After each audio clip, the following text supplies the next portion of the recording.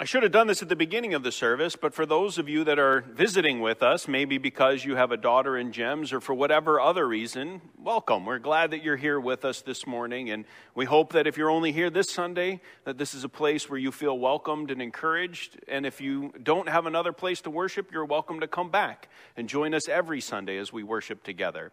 But what we've been doing as of late, or we've started at the beginning of the year, we're revisiting this now, having recently done a different sermon series through the season of Lent, is we are working our way through the book of John. Most notably, we're doing it with the question before us, who is this Jesus that he is speaking about? And this morning we are going to finish up chapter 5, reading once again verse 18 and then through the end of the chapter. There's a couple of places you can find that. The words will be on the screen so you can follow along. There's a printout available in your orders of service, or you can read along in your pew Bibles on page 1058. As we read through our text for this morning, John chapter 5, verses 18 through 47.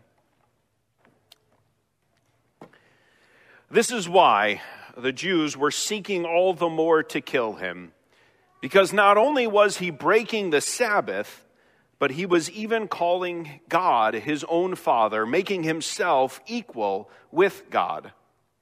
So Jesus said to them, "Truly, truly, I say to you, the Son can do nothing in his own accord, but only what he sees the Father doing. For whatever the Father does, that the Son does likewise.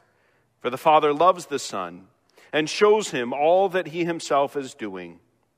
And greater works than these will he show him, so that you may marvel. For as the Father raises the dead and gives them life, so also the Son gives life to whom he will. For the Father judges no one, but has given all judgment to the Son, that all may honor the Son, just as they honor the Father. Whoever does not honor the Son does not honor the Father who sent him. Truly, truly, I say to you, whoever hears my word and believes him who sent me has eternal life. He does not come into judgment, but has passed from death to life. Truly, truly, I say to you, an hour is coming and is now here when the dead will hear the voice of the Son of God, and those who hear will live. For as the Father has life in himself, so he has granted the Son also to have life in himself. And he has given him authority to execute judgment, because he is the Son of Man. Do not marvel at this. For an hour is coming when all who are in the tombs will hear his voice and come out, those who have done good to the resurrection of life, and those who have done evil to the resurrection of judgment. I can do nothing on my own. As I hear, I judge, and my judgment is just, because I seek not my own will, but the will of him who sent me. If I alone bear witness about myself, my testimony is not true. There is another who bears witness about me, and I know that the testimony that he bears about me is true. You sent to John, and he has borne witness to the truth. Not that the testimony that I receive is from man, but I say these things so that you may be saved. He was a burning and shining lamp, and you were willing to rejoice for a while in his light. But the testimony that I have is greater than that of John, for the works that the Father has given me to accomplish, the very works that I am doing, bear witness about me that the Father has sent me.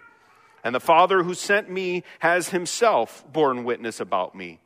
His voice you have never heard, and his form you have never seen, and you do not have his word abiding in you, for you do not believe the one whom he has sent.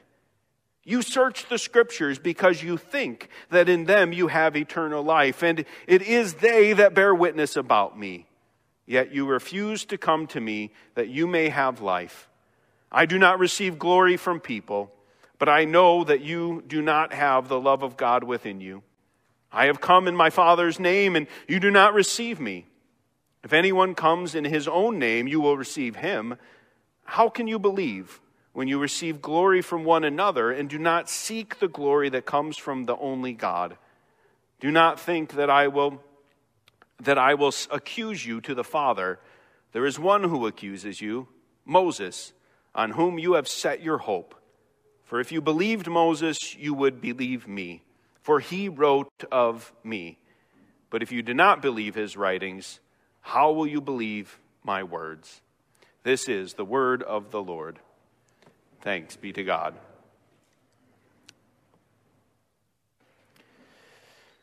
Well, as many of you know from experience, one of the fun joys of finding out that you're going to expand your family through the birth of another child is figuring out how you want to share that exciting news with your friends and your family. And one of my daughters was up here earlier as an 8th grade student in GEMS. And when my wife and I learned that we were going to be having a second child, we had a trip planned back to visit our families back east. And we decided to use that as an opportunity to tell our family. And the way we decided to do that was we allowed our older daughter, who was just under 2 at the time, to wear a t-shirt that had the words "Big Sister" on them. And then just to let that be the way that we made the announcement. And sure enough, when we met the family, most of them fairly quickly saw her shirt, recognized what it was saying, and it was a joy to watch them realize what that t-shirt that she was wearing meant, that we were going to have another child. However, I have to pick on my brother-in-law a little bit because he was a little slower on the uptake. And my sister had to say, "Well, did you see Ella?" And he was like, "Yeah, I saw her." "Well, did you see her shirt?" And he's like, "Yeah, it's a nice shirt." And then my sister had to say, "Well, did you read her shirt?" And finally, he read what her shirt was saying and then came to the realization of what was happening. The clues were there staring right at him, but he didn't fully grasp, didn't fully recognize what those clues meant and to understand it clearly. And again, that was the whole point, the fun of letting them realize what was there in front of them and interpret the meaning behind those things. Well, the text that we just read, this long text, is almost entirely quotes from Jesus. If you had a red letter version of the Bible, this would almost all be in red letters, everything after the introduction in verse 19. It's a very long monologue, the longest one that we've seen so far, and in it, Jesus is explaining to the people more and more about what had just happened and what had just happened meant. So let's start by reminding ourselves of what we read last week, the context of our text, and remind ourselves what had just taken place. In the beginning of chapter 5, we learn that Jesus is in Jerusalem for a feast. And while we don't know what feast he's there, while he's there, he visits this pool at Bethesda. This pool is a place where a lot of people with ailments, illnesses, chronic or lifelong diseases gathered together in the hopes that they could get into the water because they thought that it was a place and source of healing. And so Jesus visits this place, and while he's there, he interacts with a man who has been identified as an invalid for 38 years, who had regularly gone to this pool but was never able to find healing in that pool. And Jesus asks him if he'd like to be healed. And then Jesus tells the man to get up, take up your bed, and walk. And this man does. It's a miracle. But he did this on the Sabbath. And for those watching, that was a huge problem because according to the law, you weren't supposed to carry your bed on the Sabbath. And when Jesus is confronted about what he had done and what he had told this man to do, his response was to say, "My Father is working until now, and I am working." And so, seemingly forgetting what they had just witnessed and the incredible miracle that had just taken place, they focus their attention on Jesus, and they struggle with this idea, these Jews questioning about what he had done. And it forced them to ask that question that we're asking in this sermon series. Who is this Jesus? Who is this man that heals? Who is this man that not only allows for the carrying of beds on the Sabbath, but in some ways not only encouraged it, but commanded it? Who is this man that compares his work with God's, whom he calls my Father? But the information is all there. They see it and they knew it, which is why when we start reading in verse 18, they say, this is why the Jews were seeking all the more to kill him, because not only was he breaking the Sabbath, but he was even calling God his own Father, making himself equal with God. They want to know who this Jesus is, but they didn't want to believe who he was. And so in asking the question, in essence, they're putting him on trial. And the implicit accusation that they are raising against him is that he has no right to do what he has done. And therefore, he is a blasphemer. He is a liar. He is a sinner, and he needs to be gotten rid of and killed. And the whole point of our text for this morning, this long monologue of Jesus, is for Jesus to say in about as clear a way as he possibly can, you saw what you saw. And when you say that this means that I'm making myself equal with God, you're right. That's exactly what it means. So let's get into his speech.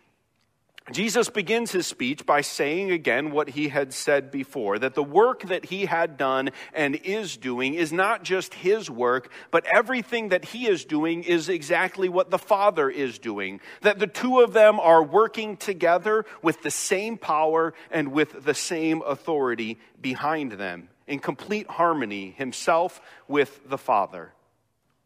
And what is more, as great as the work that he and the Father are doing of healing this man who was an invalid for 38 years, Jesus says that they will see even greater things from him. Again, the whole crux of this issue and this debate was about working on the Sabbath. The reason why the people could rest on the Sabbath was because God was still at work. God, as the creator, the giver, the sustainer of life, was able to and did continue to work at all times. His work was necessary for their life and existence. And what Jesus is saying is that he also has power and authority over life. And so, not only would these Jews see Jesus heal this broken man, but they would see him and his power over life when he raised the dead. It's a big claim that Jesus makes right now, but we'll see him fulfill later in this gospel. Most notably in chapter 11, when his friend Lazarus dies, he will go to the tomb 3 days later. And just as he had said to this man, get up, take up your bed and walk, they're going to hear Jesus say to Lazarus, Lazarus, come out of the tomb. And he would. And later, when the Jews were successful in killing Jesus, he, on the third day, would also take back his own life again in the resurrection that we just celebrated on Easter and continue to celebrate today. All of which would be a prelude to the time when Jesus would call all people to come out of their graves, and we will either be raised to eternal life with him or to eternal judgment. And the point is this: Jesus is God. And as God works on the Sabbath, because he is the creator and giver of life, Jesus is claiming that he too has that very same power and authority, and therefore every right to do this work on the Sabbath as well. which is clearly a huge claim to make for oneself. And you couldn't expect, and you shouldn't expect anyone to be like, oh, well, you say I'm God? Oh, okay, you must be God then. No, you have to back that claim up, which is the next part of our text. That's exactly what Jesus does. He offers them witnesses to verify what he just said. So oftentimes when we are asked to sign very important or legal documents, at the bottom of the page, there'll be a line, a place for us to put our signatures, but next to that will be another line. Another line where somebody else has to say, yes, I saw this person who I knew was who they said they were sign this document at this day and at this time, and someone like a notary will sign on that line verifying that you were the one that signed the document. You couldn't and wouldn't just sign on the one document and then say, oh yeah, and I verify that I was the one that did it. No, you need somebody else to verify that you are who you say you are. And in many ways, that's exactly what Jesus is doing in verses 30 and following. Jesus offers up at least 3 different witnesses, and it depends on how you count them. You could add a little bit more, depending on how you divide it. But these 3 witnesses to verify the huge claim that Jesus is making about himself. The first witness he offers up is John the Baptist. Again, at the beginning of the book, you will remember that John the Baptist was someone who everyone recognized as a prophet, who was saying something incredible and true, and huge crowds were flocking to him to hear what he had to say, the teachings that he was giving and the baptism that he was offering. And the Jews themselves had gone to him, and Jesus builds off of that, and he said, you sent to John, you wanted to hear what he had to say, and so what did he say? What testimony did he give about me? And John, having played his role as the one who was called to prepare the way for the Lord, had given the testimony that Jesus was the Lamb of God sent to take away the sins of the earth. That was John's testimony about Jesus. And so Jesus says, this man that you respected as a prophet, this is what he said about me. But I don't look to men for my verification, and that's where he moves on to point to the works that he had been doing. His miracles, as we have and highlighted throughout the book, were called signs. The whole purpose of why he was doing things like turning water into wine or healing this man who had been sick and disabled. Jesus restored him. He rebuilt him, and that incredible, powerful, miraculous work was in and of itself a verification that Jesus was more than just a normal prophet, that he was more than just a normal human being, but that he was acting with the power and the authority of God himself. And so all of these works were another testimony of the fact that he was doing the work of the Father, works of power, works of restoration. And what is more, Jesus says, I have the testimony of the Father himself. Now, at his baptism, some had heard the voice of God that said, this is my beloved Son, with whom I am well pleased. But apparently it wasn't these people, because Jesus says none of them had heard the voice of God or seen his form. But then he also says that they didn't know his word. You see, the real witness of the Father was found in Scripture. And this is where Jesus' speech shifts a little bit, because as they were in many ways putting him on trial and trying to ask, who do you think you are? Jesus in many ways turns this, and instead of telling about who he is, he talks about what he thinks of them, which is really the more important issue. If they really knew the Scripture as much as they believed they did, then they would have seen that Jesus was being pointed to and alluded to throughout the Old Testament. They would have understood, just as we did in our Lenten sermon series a few weeks ago, that everything that Jesus was doing was fulfilling all of those Old Testament passages that had pointed to him, that had anticipated his arrival and spoken of the one who would come and what he would do. And in missing Jesus as the one who was prophesied in the Old Testament, they were actually missing the whole point of the Old Testament. In being more concerned about the fact that this man who was healed was carrying his mat on the Sabbath, rather than the fact that he was walking for the very first time in 38 years, it had proved that they were missing the whole point. Jesus was there to fulfill the law. And if they couldn't see it in the Scripture, then they would never believe it from his mouth. And the danger was in missing who Jesus was and in missing the life that he was there to offer them. Their efforts to save themselves through the law would all be for nothing.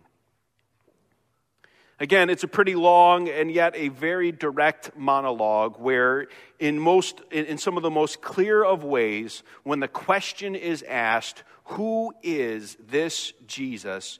Jesus himself says, I am the judge. I am one who has power over life and death. I am God. And he offers witnesses to verify that. John the Baptist, his works, and scriptures, all that supported his claim. And again, the people knew it. They realized that if he was able to do and say what he was doing and saying, that meant he was claiming to be equal with God. And so you only have a few options, just as C.S. Lewis so famously put it down. There are only a few possibilities when Jesus makes that bold of a claim. A, you can dismiss him as a lunatic. Someone who thinks he is God because he's crazy and he's out of his mind, and therefore he can be dismissed. B, you can accuse him of being a liar. He knows that he's not God, but he's trying to claim to be God, and therefore he's trying to deceive these people intentionally. He's trying to pretend that he's more than what he is. And the consequences of those options are you do what they wanted to do. You dismiss him, you get rid of him, and you try to kill him. Or the third option exists. What he's saying is true. And therefore you must acknowledge that he indeed is who he claims to be. He is Lord. And that changes everything. You know, when we try to put ourselves in the shoes of these Jews that were watching these miracles take place for the very first time, I'm sure all of us can sympathetically understand how hard it would be to see a human being, and even as incredible of the things that they were doing, to make your mind understand that they were God in the flesh. And so we can be sympathetic to their struggle because in many ways we still struggle. We struggle with that claim that God is one and yet he exists in three persons. And that's hard for us to wrap our minds around. I don't think anyone fully understands it. But the evidence is all right there, right in front of us. Jesus has the power to do all of these incredible things. And while it was incredibly difficult for those people to understand what Jesus was saying about himself, I fear the sad reality is that for many of us that have grown into this church, or in the church, that what Jesus claims in this text actually kind of comes off as somewhat boring. It's like, well, yeah, we know. We've heard it before. Jesus is God. That's part of who he is. And so we just kind of read all of this and we're like, yeah, I get the point. But if we do that, I think we end up falling in the very same trap that these individuals fell into, which is that in all of this discussion, we forget the context of what had just happened. And so that's where I want to remind ourselves this morning. In all of these details about who Jesus is, remember what that means. That means that as God, the one who created the entire universe, whose existence was to be worshiped by the very angels who dared not look at him because of his glory, he came to this earth. And not only did he sacrifice that glory, but he allowed himself to be questioned. He allowed himself to be ridiculed.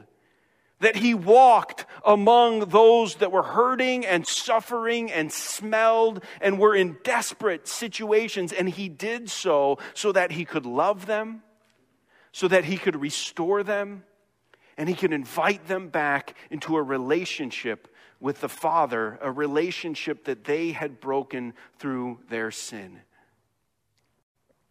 It means that this God who wrote the law tolerated these people questioning his interpretation of the law. It means that he is the God that knits each and every individual person together in their mother's womb and gives life, gave his life in sacrifice on the cross so that what you broke could be healed. And as we celebrated on Easter, because Jesus is God, because he has authority over life, and because he rose again from the dead, proving he was who he claimed to be, that means that we can rest in the knowledge that we belong to God, that all our work has some meaning. And that changes everything about who we are. Changes everything about the way we live our lives and why we worship every single Sunday. It means everything when we stand by the grave of someone that we love and we know that they belong to God, and that when he cries, "Come out," that he and that those individuals are in his presence in glory right now, and that we will be invited to join with them someday. That because Jesus is God, he works today. And he has finished the work of salvation, and therefore we can rest in his presence. So in all of this monologue, don't lose the details. That what this means is that the God of the universe came to this earth to love those who are broken and hurting and to restore their lives. The alternative to seeing what is right in front of us is to refuse to believe it, to continue in our blindness, and to walk toward judgment. But may all of our eyes be open, not only to the truth of who Jesus is as God, but to the incredible hope and difference that makes in everything that we are and in everything that we do. Amen. Let's pray.